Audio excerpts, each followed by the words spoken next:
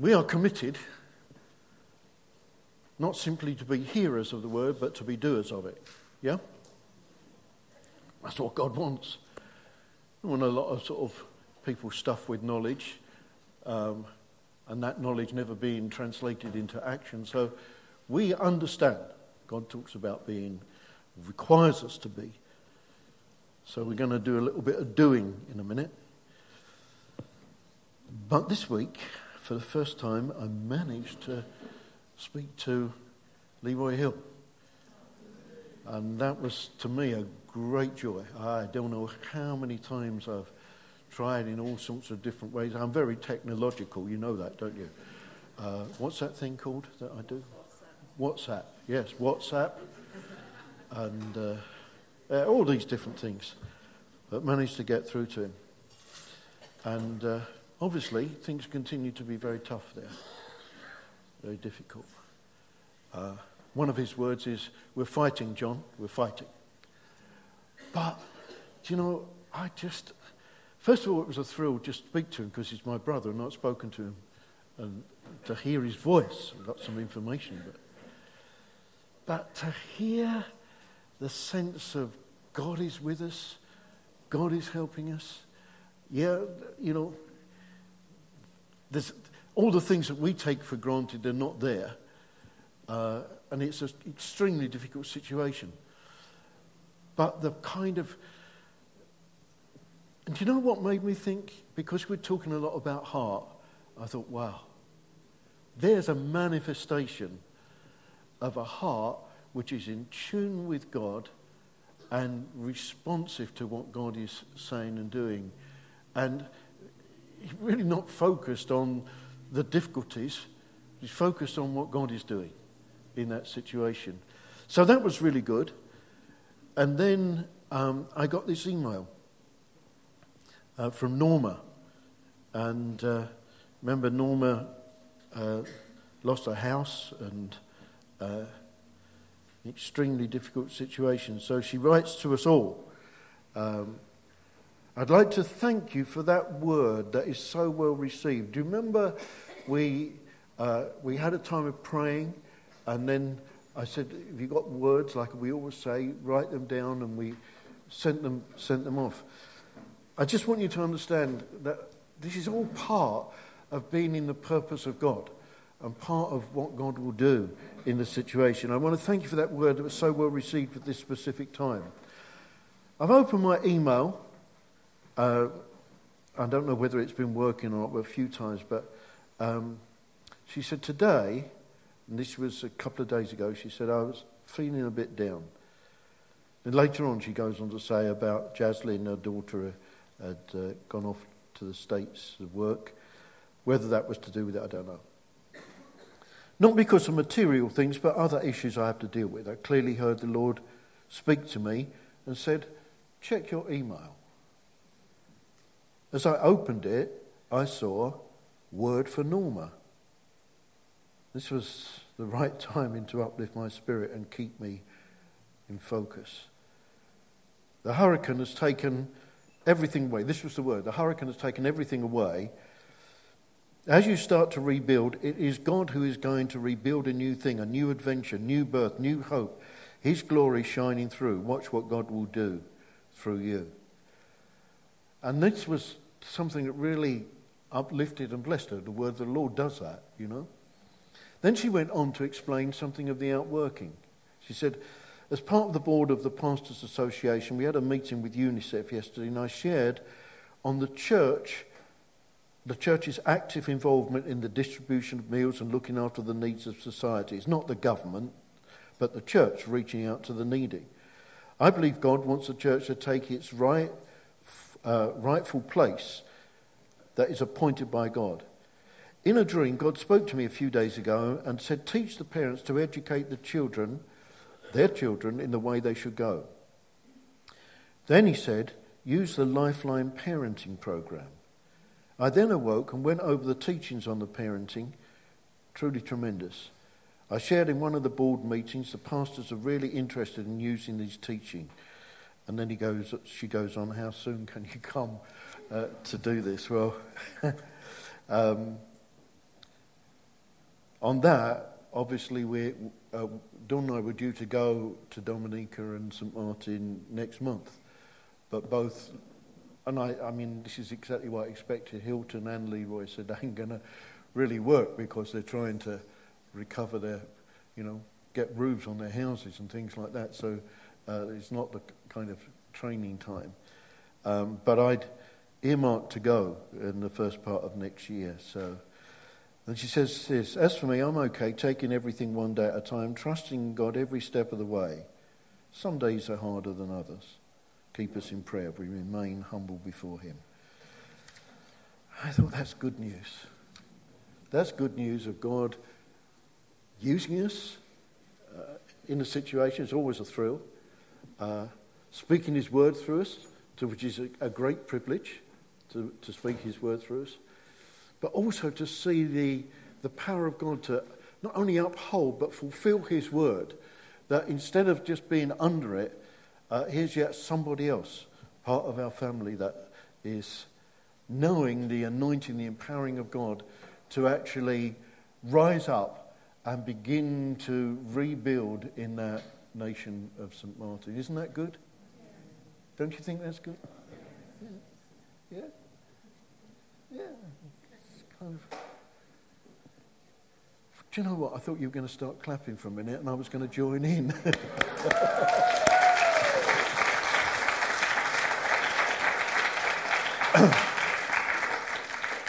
Yeah, some of these things, they are a bit of a terrific... I was really thrilled with that. Norma, very precious to us. God has used her mightily amongst us. All right, let's have a little bit of application. Let's see, where should we go with this?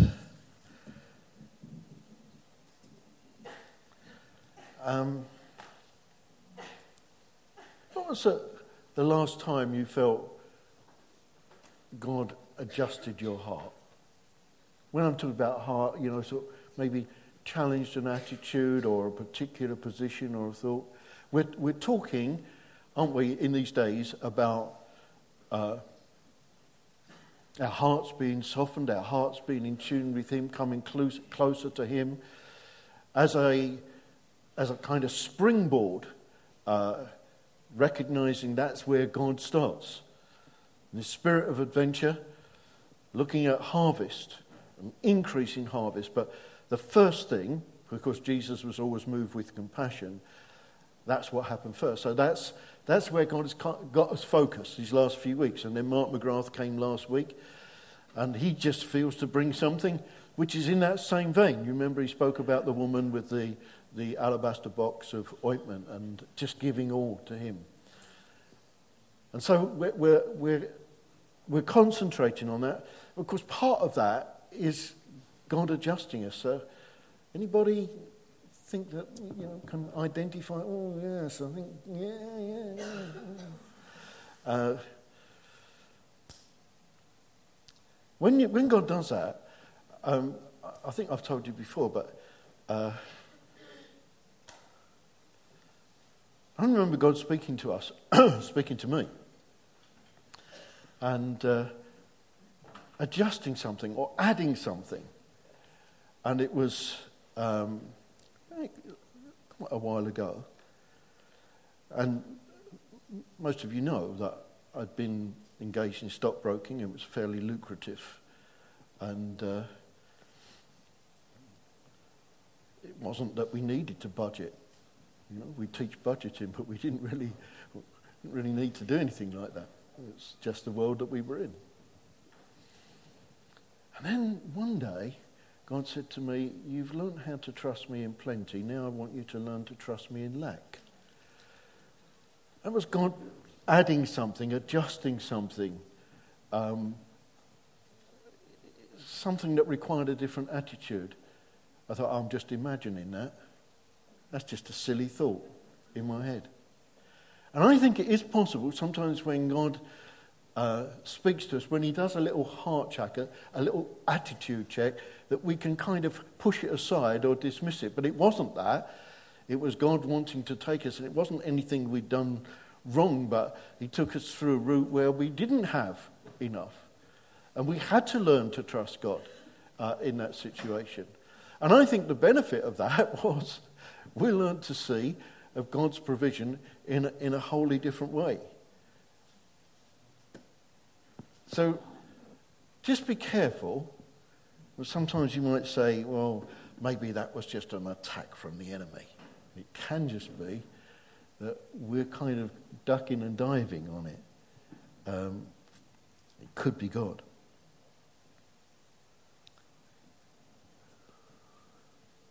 When did I recognize that it was God?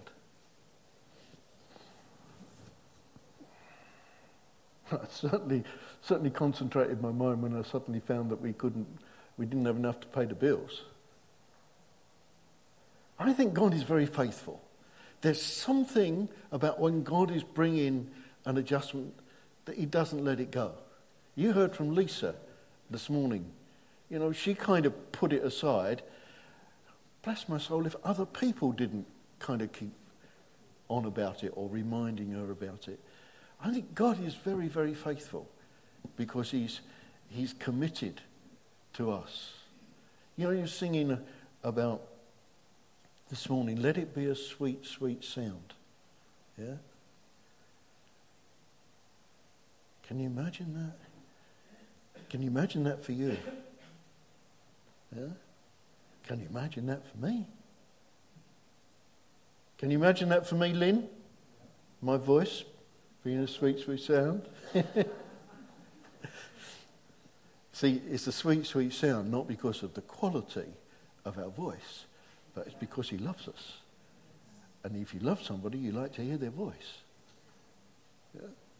So he's very faithful and pursues things like that. What was the outcome? Well, the outcome was we learned to trust God and see his provision in a way that we'd never experienced before. You know, people say, well, like Paul, learned to be abased and learned to abound, learned to be in plenty and learned to be lack. I mean, I know what I prefer. But the learning of what God is doing in a given situation, we have that opportunity all the time to be learning. And I think you'll find people like Hilton and Norma and Leroy will say that. You know, we're learning, and it's the opportunity for our heart to be in line with what he's saying. I don't know if do we need to know it's God doing it? There's that faithfulness of God that just kind of sometimes, I don't know if you're like me, but sometimes you would kind of push it aside. But God is faithful. And that stays there. So I'm asking, you know, this is a time of doing, is there something that's kind of, God's been, a little adjustment, a little heart change, little heart check that God's been saying, that God's been doing. Let's not in any way push it aside. Let me look at it the other way round. Say someone that you know well says they're under pressure, maybe in work or maybe at somebody in the home, under pressure. Would you pray for them? What would you pray? Talk to somebody. Tell them what you'd pray. I'm under pressure. I'm under pressure in my job, or I'm under pressure at home. I've got all these kids and this wretched husband and all this nonsense. What would you pray?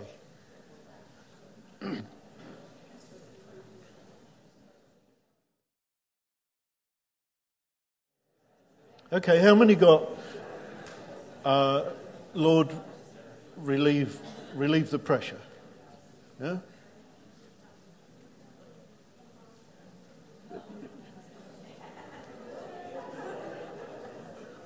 Let me ask the question again. How many people prayed, Lord, will you please resolve or relieve the pressure on this brother or sister? My goodness, I ain't going to come to you for prayer.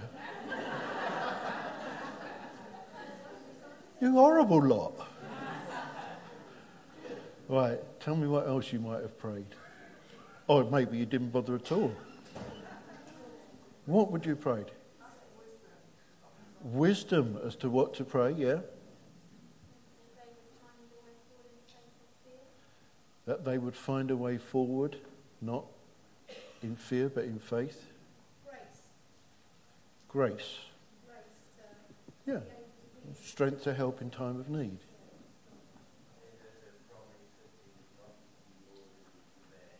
Yeah.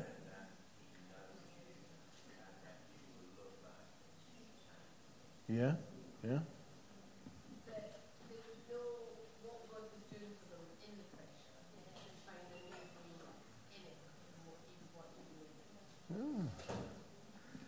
I'm impressed.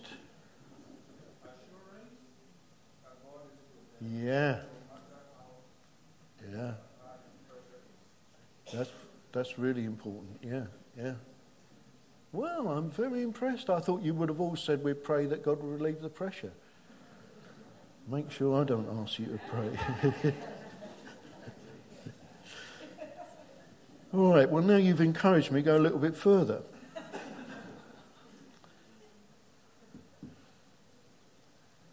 Have you had your heart... Remember, we're talking about our hearts being softened, about coming closer to Jesus, about loving him more. Have you received any sort of adjustment in that direction?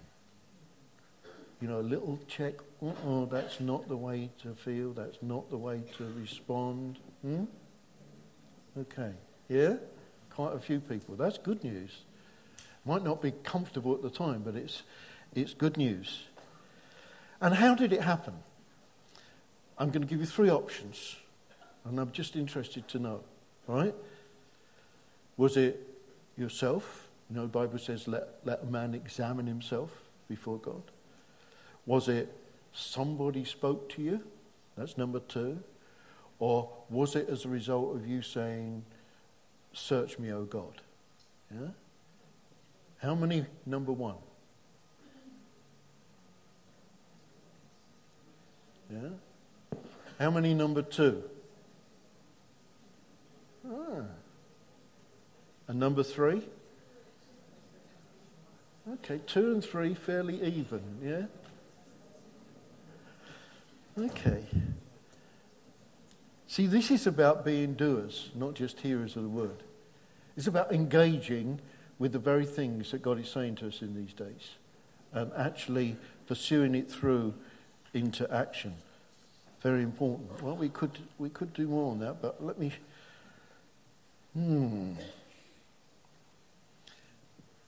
I won't ask you to sort of put hands up, but I'm very interested as to for how many people. I don't need you to respond. I don't want to embarrass anybody, but it meant laying aside something else that had got an important or too important position, because very often that's a key thing. And it may be like a television program or a certain time or a certain activity, because God is interested in the transformation of the totality of our lives, not just that we do one thing or go to more meetings or pray more or something like that. So let's remind ourselves a little bit then on why this is important. And I'd like us to look at some scriptures just to go back into that.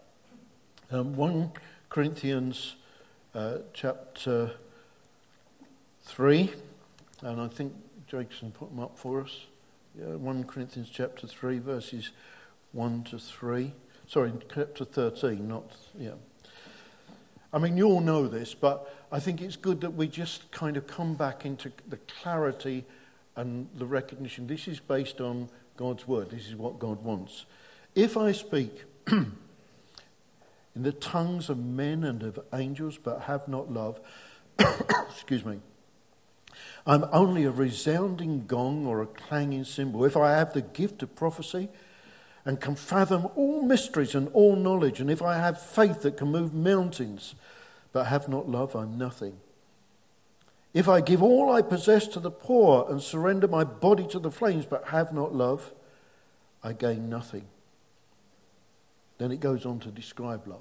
Patient, kind, doesn't envy, doesn't boast, not proud, not rude, not self-seeking, not easily angered, keeps no record of wrongs, does not delight in evil, rejoices with the truth, always protects, always trusts, always hopes, always perseveres.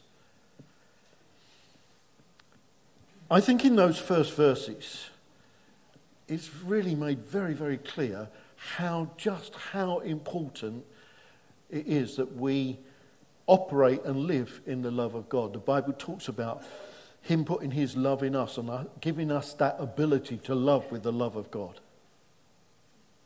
And we're not talking about a kind of nice, useful add-on extra, not an additional accessory, but we're talking about what is absolutely fundamental to God, what he totally requires.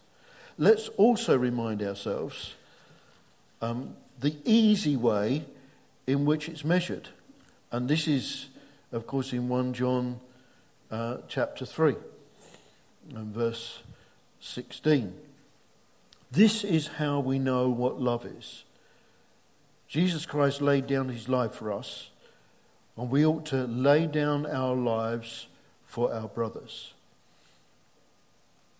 It goes on to describe that. If anyone has material possessions and sees his brother in need, but has no pity on him, how can the love of God be in him?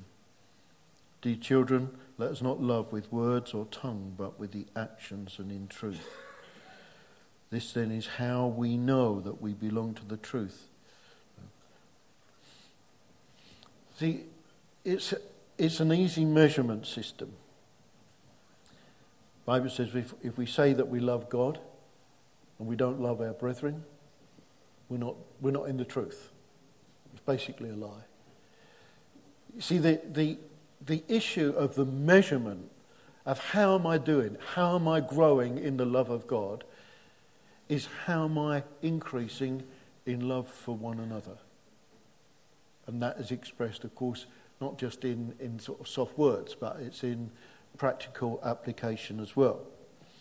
I watched last night, we were celebrating, some of us with Angela for her 70th birthday, and I was just watching, and she was kind of giving thanks to people that had helped. But you know, the Gary and Millie were, and their family were strongly involved in that, but others as well. I realised Darren and Sarah had made that cake. And then there was the decoration. I looked at all those things, and as she was expressing gratitude, and I thought, wow, the family of God, the demonstration of love. And nobody was made to do it. You know? It was something that people did because of a heart of love. I thought that's pleasing to God. It's pleasing to God when we get together and say, let us help our brothers and sisters in Dominica and St. Martin. These things, these are the outworkings, they're the actions that are consistent with that scripture. It's measured in that way, measured in how we love one another. And you know, thinking about how we do it, let's turn to another scripture. I think Psalm 119, I think. If you've got it there, I think I've got it as well somewhere. That's in the Old Testament.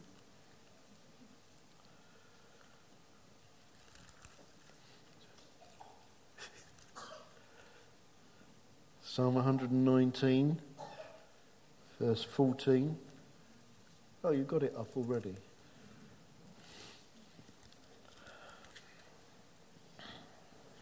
You beat me to it.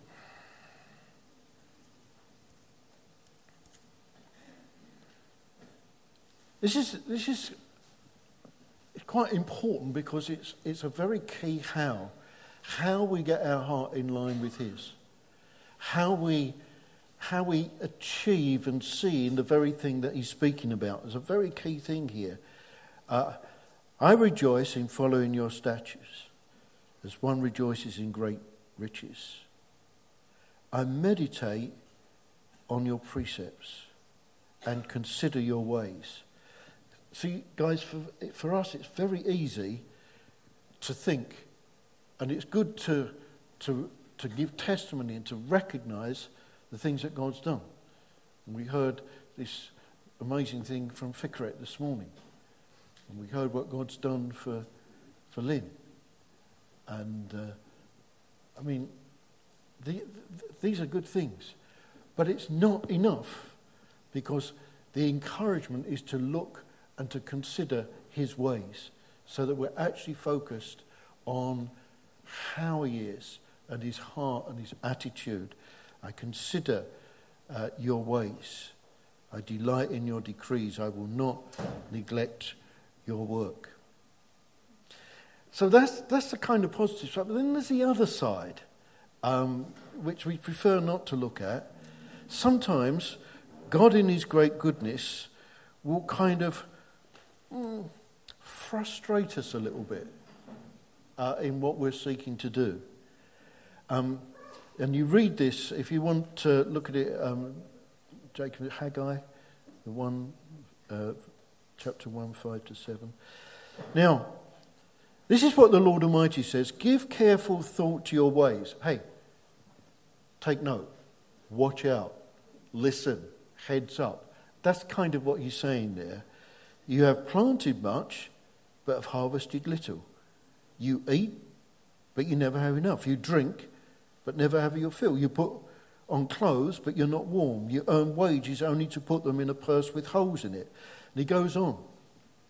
And this is basically still part of the love of God, is kind of frustrating either what we're doing or where we're seeking to move in a particular thing, to pursue a particular thing. He's frustrating that because he's saying, I'm holding that because I want you to focus back on the thing which is important. In this instance, of course, it was building the house of the Lord.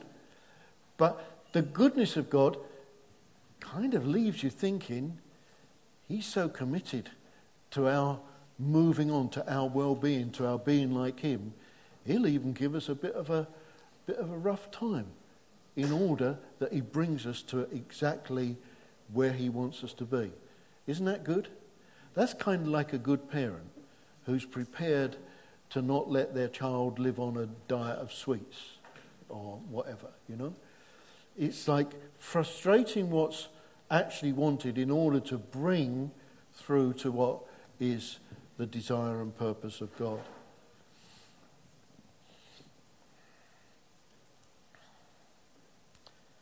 Interesting thing also,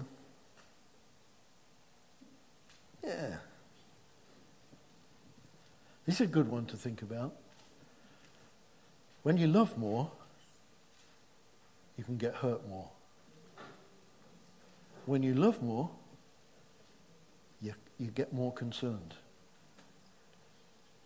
You might not be able to watch things on the television without it affecting you, because it's God at work bringing our hearts more in line with His.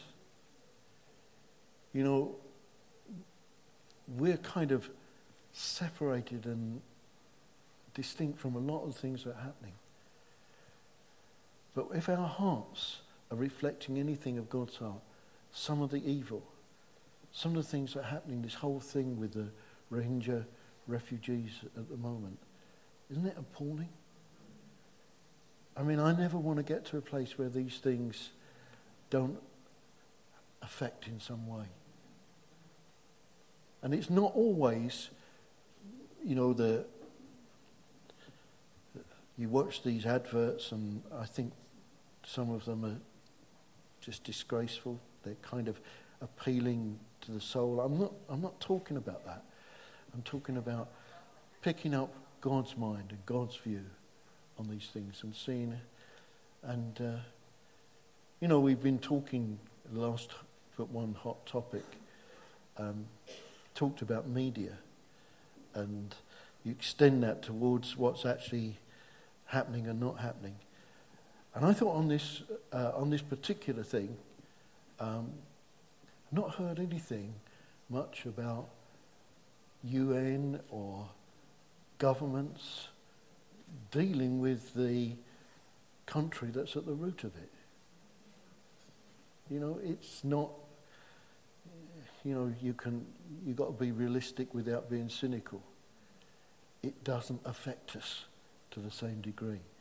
If it was a major oil producing nation or something like that, I think you'd see all sorts of things going on.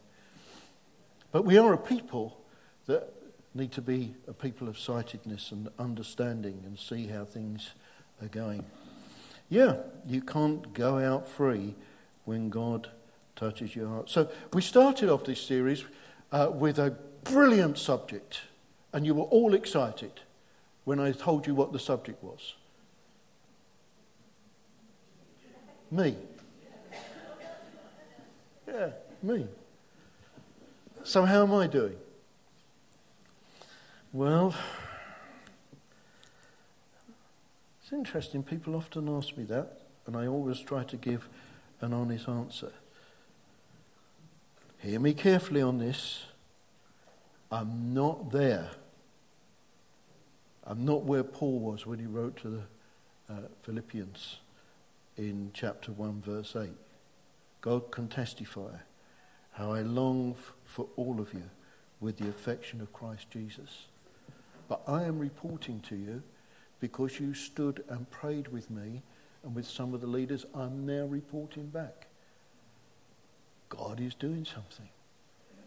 I find that desire, that love, increasing. And I don't want to stop there. And I'm not at all saying I'm anywhere like the Apostle Paul is.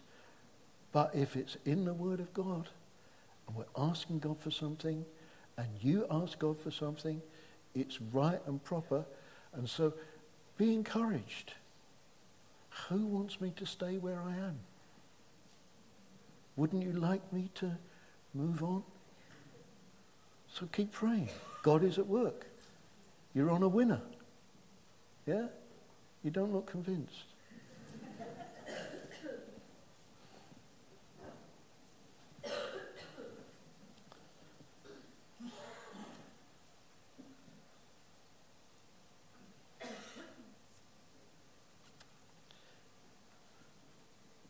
Thinking about what Lisa Adams was just sharing about the park.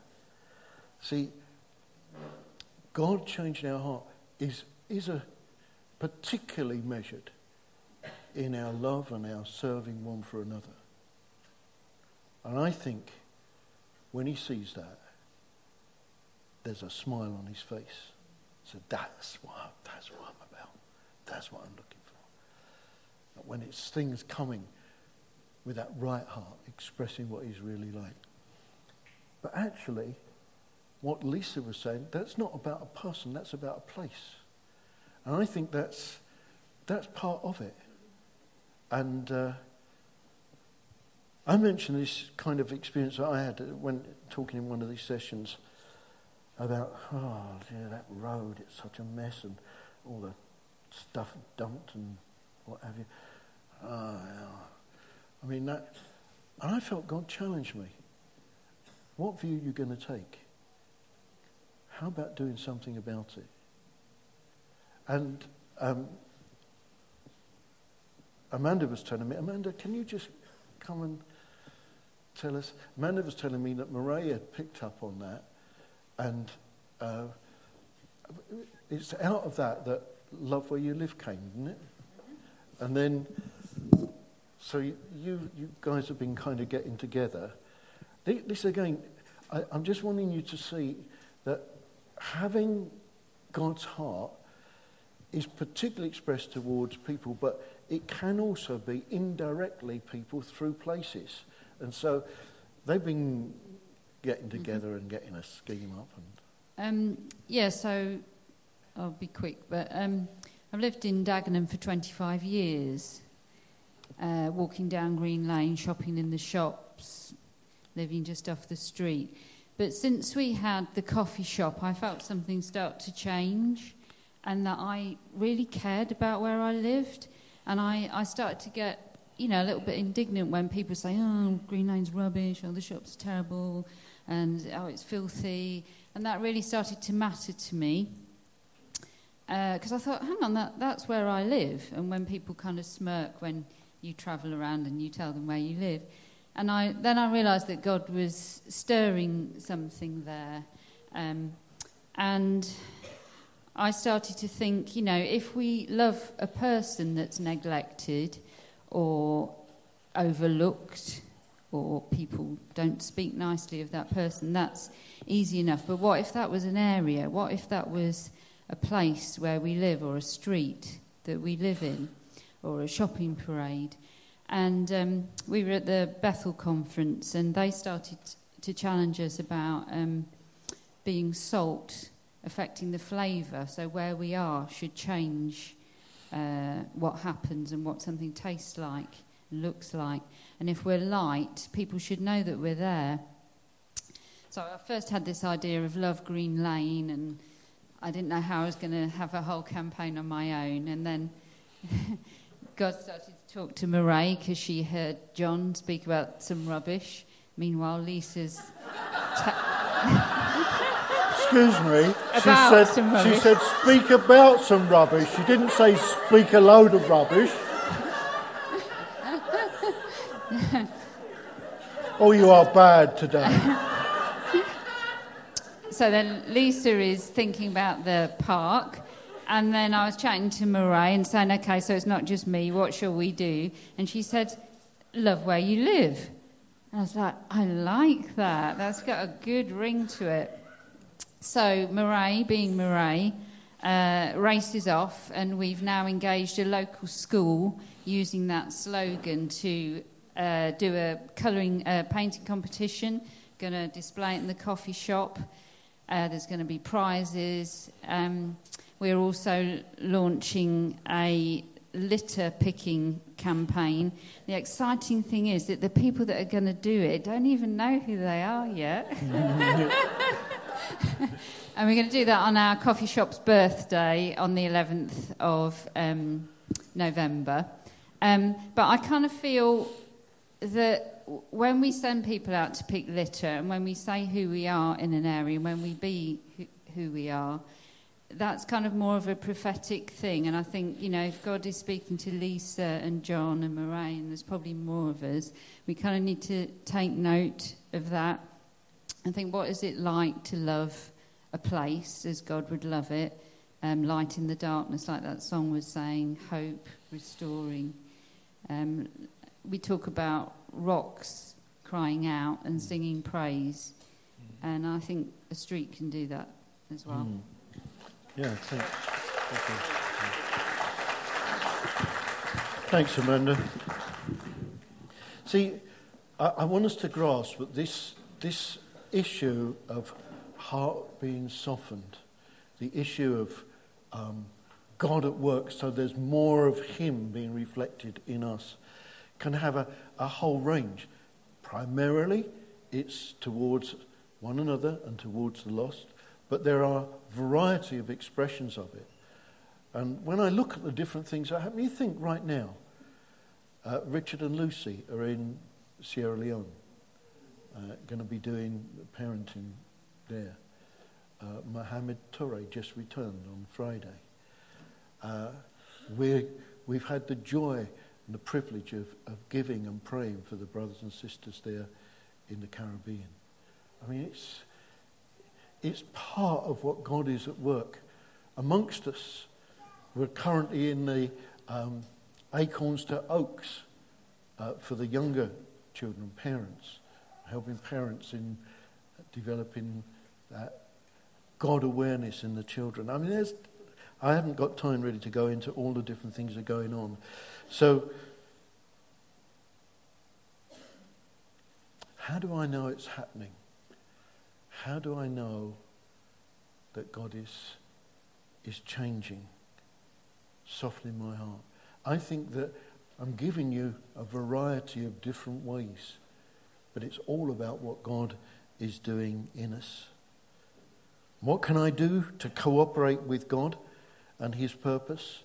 Well, we've looked at some of those scriptures, and particularly the idea of thinking on his ways.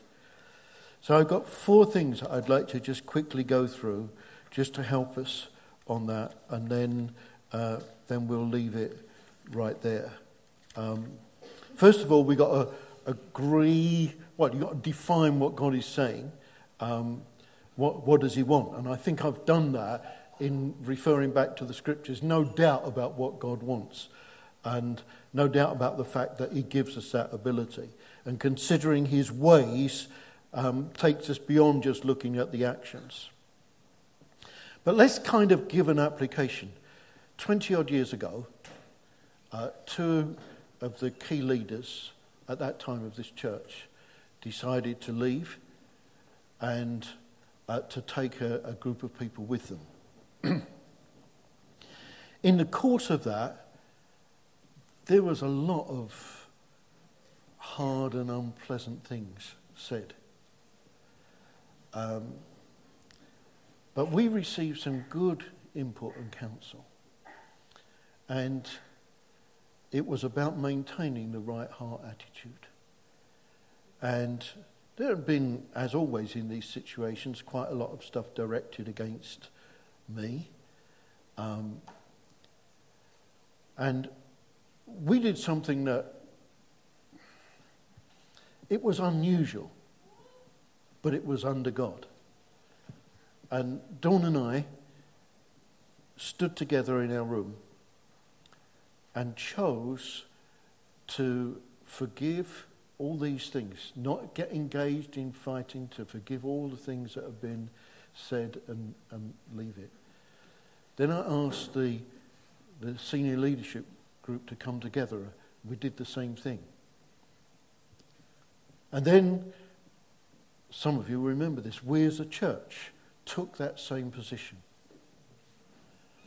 Many years afterwards, we had to declare we'd never looked back from that day. Things have moved on. We developed in whole new ways. What am I talking about? I'm talking about discovering and living in the heart attitude that God wants. That God can give us, instead of that kind of fighting or combative attitude, God can give to us his word and his grace to enable us to actually lay something down, forgive and move on. And I think that if we think about defining, that's part of that kind of willingness under God to do what he wants, and then he does the rest. In Mark 10, in fact, interestingly, Nathan read it to us earlier on. I don't know if you read it from Mark, but from Mark 10, verses 13 and 14, we've got this story that Nathan referred to. This is when the mothers brought their children to Jesus. And many of you would know that story. And the disciples, thinking that they were doing Jesus a favour, said, look, he's a busy man. He can't be bothered with all these kids. And Jesus changed that situation. And when I was thinking about this, I thought, the heart of Jesus is reflected in 4 particular ways. Number 1, he had disciples, but he was aware of what they were doing. He had an awareness because of his heart in the situation. So it wasn't just letting them get on with it, but his heart of care stretched to that. He was conscious of his surroundings. He wasn't so focused on what he was doing, what his ministry was, what his teaching was, that he was conscious of the surroundings, of the fact that, wait a minute, I'm talking to all these people, but there are these mothers trying to bring their children. There was an awareness that was again a reflection of his heart. Then, because he was much displeased, depends which version you read, or indignant is another word, about what the disciples were doing, he was willing to confront and correct the disciples in order to fulfill what God was giving him to do at that time. See, guys, let's not think that sort of softness of heart is just a sort of sloppy, sentimental thing. There he is, all the disciples thinking they're doing a particular good thing for him, and him saying, guys, I don't want this. You're not going the right way.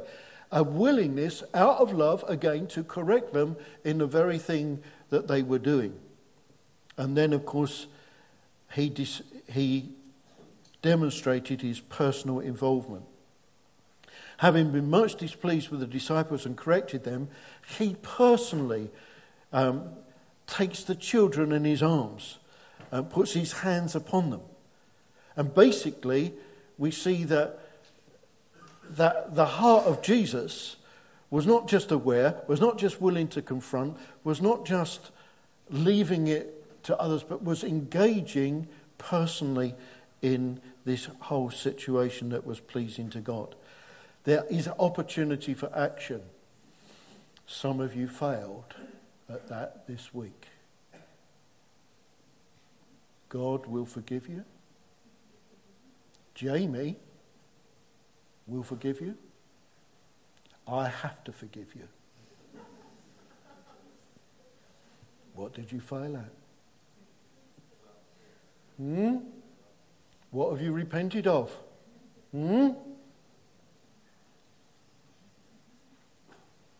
Somebody giving me the answer will gain absolution right there.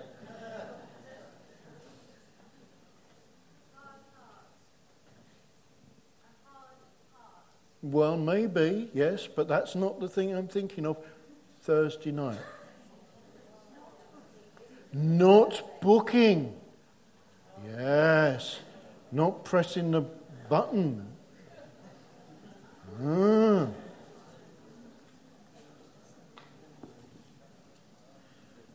Well, at Jamie, he's very kind and what have you, but that's a little insignificant thing. The kind of things that Jesus deals with. Little insignificant things. Aware, conscious of others, little children. But important to him. The fact of actually being engaged in that care for others.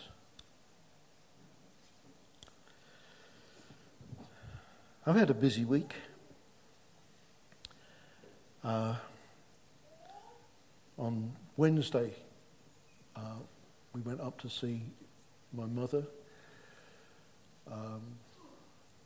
That's kind of 5 hours there and back, and came back. I did various things and busy working away. And then the neighbour comes and said somebody had broken into his house that morning after he'd gone to work, took the keys of one of the vehicles and stole the vehicle. And he said, but I think on your security camera you might pick it up. Right then, to be honest, I could do with that like a hole in the head. I was tired, I was busy, I had things I was doing. And then we're getting into this technological stuff. How the heck? I've never tried to find out how to go back on the cameras. But thankfully, in the goodness of God, I've got brothers. And I phoned Mark first of all, and he was willing to come, but he'd just been bringing Tia back from dental surgery, and I thought, no, I don't feel good about Mark coming. I think it's good that he looks after his wife.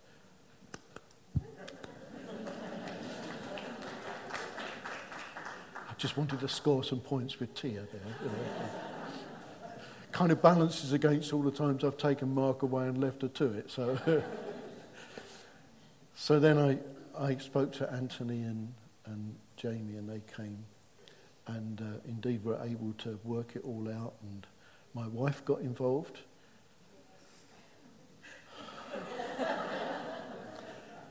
I got to tell you now, it needed a password.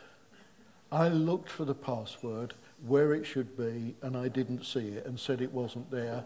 She said, "Let me look." Oh Lord, and of course she finds it. I am now suffering. But they were able to get, and Jamie was able to do all the clever stuff with the machines and things and do that. See, why did it matter? Because God is putting something in my heart that means that it matters for my neighbour. Well, is he in the kingdom? No, he's still in his Muslim world. But little by little, we're showing something of the love and care of God, and we'll see what God does in that. Watch this space. Then, of course, we've got to remember, we're talking task, but God is talking heart. And in John 17, verse 21, he says this, and it's a heart thing. He says, I want them, talking about us, to be as one, even as I and the Father are one. So we come back again to this heart thing, this oneness, which is so critical and so important as far as he's concerned. And if you think about, the Bible says man looks on the outward appearance and God looks on the heart.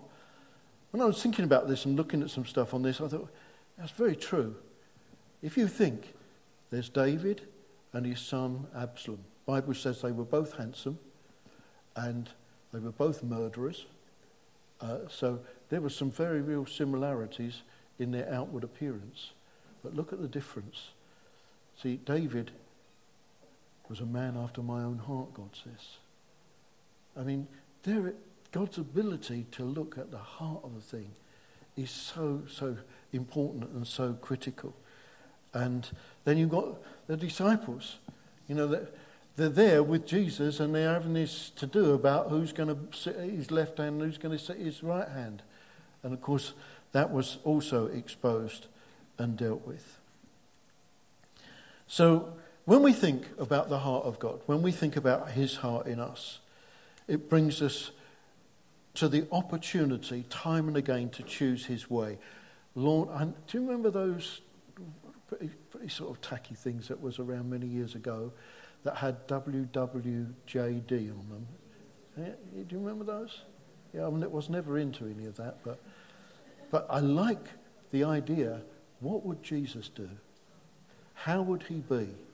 Yeah, in that. And I was thinking about this while I was away and looking at that, and what came back to me was that difference between the meekness of Jesus. He faced the force and the power of the government of the time, the legal people, religious people of that time, the majority of people, all of which were about him being crucified. And he went as a lamb to the slaughter. You see such an extreme picture. Instead of resorting to force, instead of trusting in power, meekly submitting to God. And I love the question. Remember Calvary? All that force, all that power, and the meekness of Jesus. Who was the winner? Who was the winner? Yeah, Jesus. Yeah. There's something about fulfilling God's way that guarantees a particular victory. God is calling us to live in the outworking, the actuality of the truth.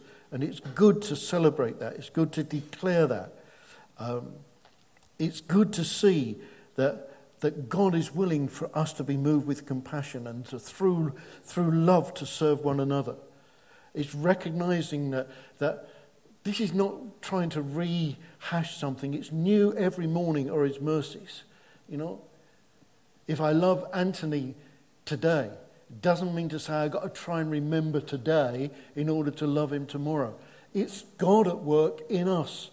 And that's us complying to what God has and to his purpose so that his love can flow through us. Then we begin to come into what he says. If God is for me, who can be against me? Somehow, catching his heart takes us into the outworking of the reality and truth of what he promises. If God is for me, who can be against me?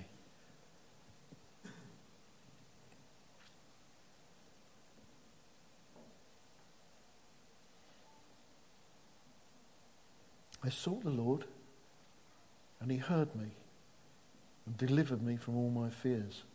I mean, we begin to plumb the depths of just what he has obtained and done for us. We never need, actually, to grow weary in well-doing. The Bible warns against that. Because it's not, oh, well, I've done it, I've committed myself to it now, so I've got to keep doing it. You know, I've been here all these years, I keep doing this, I've been a group leader since just after Jesus was born, and now I've got to keep on doing it till he comes again. No, that's not what God wants. I've faithfully done this all these years, and I'm going to continue. Guys, this isn't what God wants. He wants that sense of new every morning are his mercies. Don't grow weary in well-doing. What do? We come to him, and our hearts are renewed, and our hearts are refreshed, and our hearts are softened, and we catch his heart so that we can actually come with that same verve, that same renewal, that same sense of God at work, so that we're first moved with compassion. So we move into the things that he's given us to do, having been first moved, refreshed, anointed. That's what he's saying to us at the moment as we prepare to develop further in the harvest. Seek first the kingdom of God, and all these other things will be added. What other things? What other things? I'm just reminded of that promise.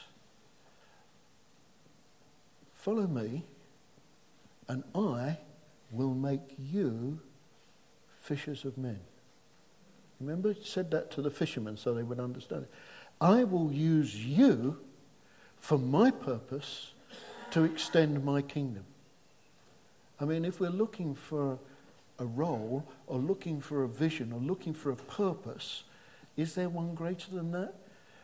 That we're appointed by the King of Kings to be used by him to actually extend his kingdom. I think that's a pretty high calling. It's a calling that we have to, I believe, rediscover with a freshness, not a sense of a duty, oh, I've got to do this. Not a sense of condemnation, but a sense of life coming up in us.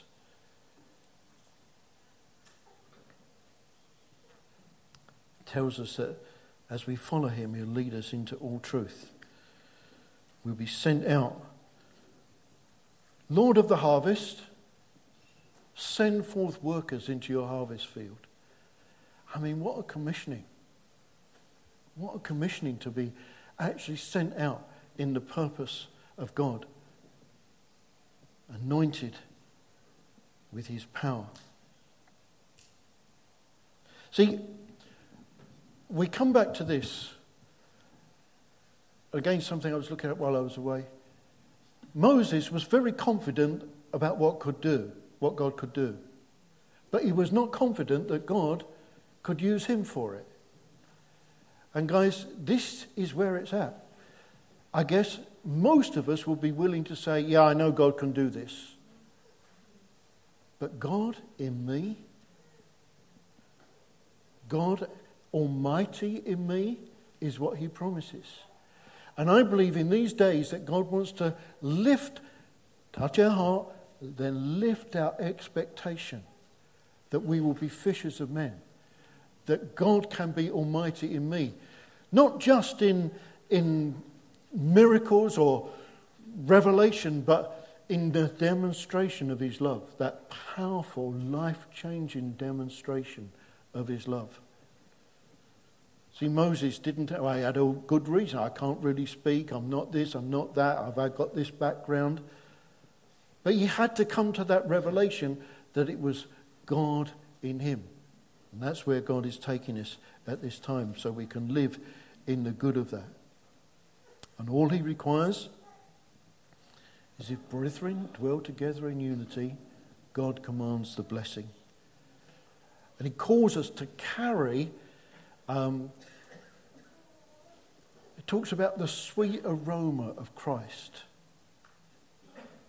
Imagine that the people that you mix with, the people that you know, they see something of you. They can't necessarily explain, but they say, this person is not just kind of trying to pump the Bible down our throat.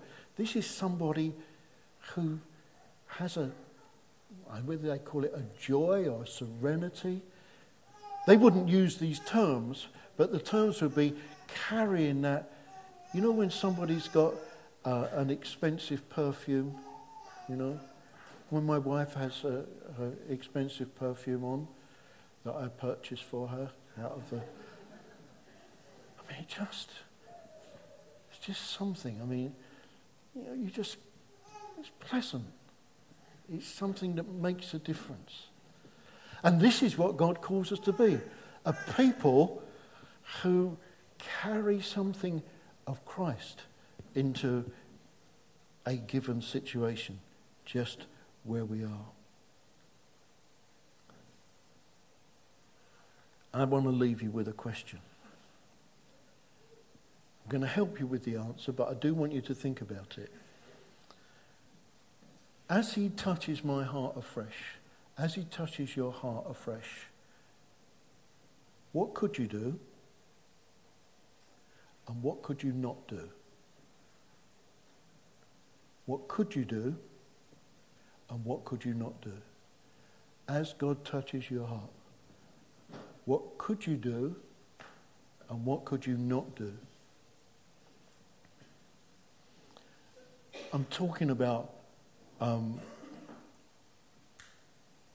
loving things which are unlovely, or people that are unlovely. I'm just giving you this as examples. I'm talking about giving and serving as he directs, not just what we like. It's about that ability to respond to his voice over and above all the other noises and sounds that we hear and all the other voices that are around. It's about the possibility of actually being empowered by him to carry his word and bring light into darkness. And what could you not do? I'm just giving you this example about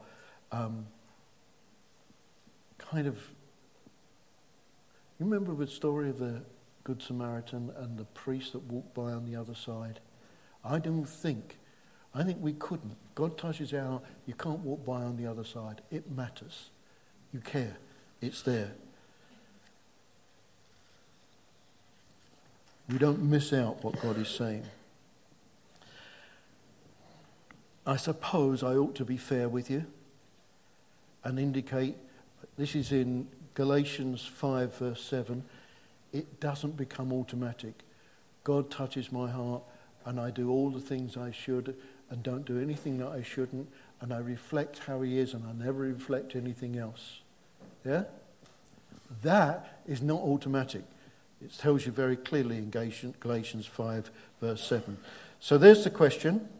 As he touches my heart, what could I do? What could I not do? And we'll come back at that on some future date. Amen? All right.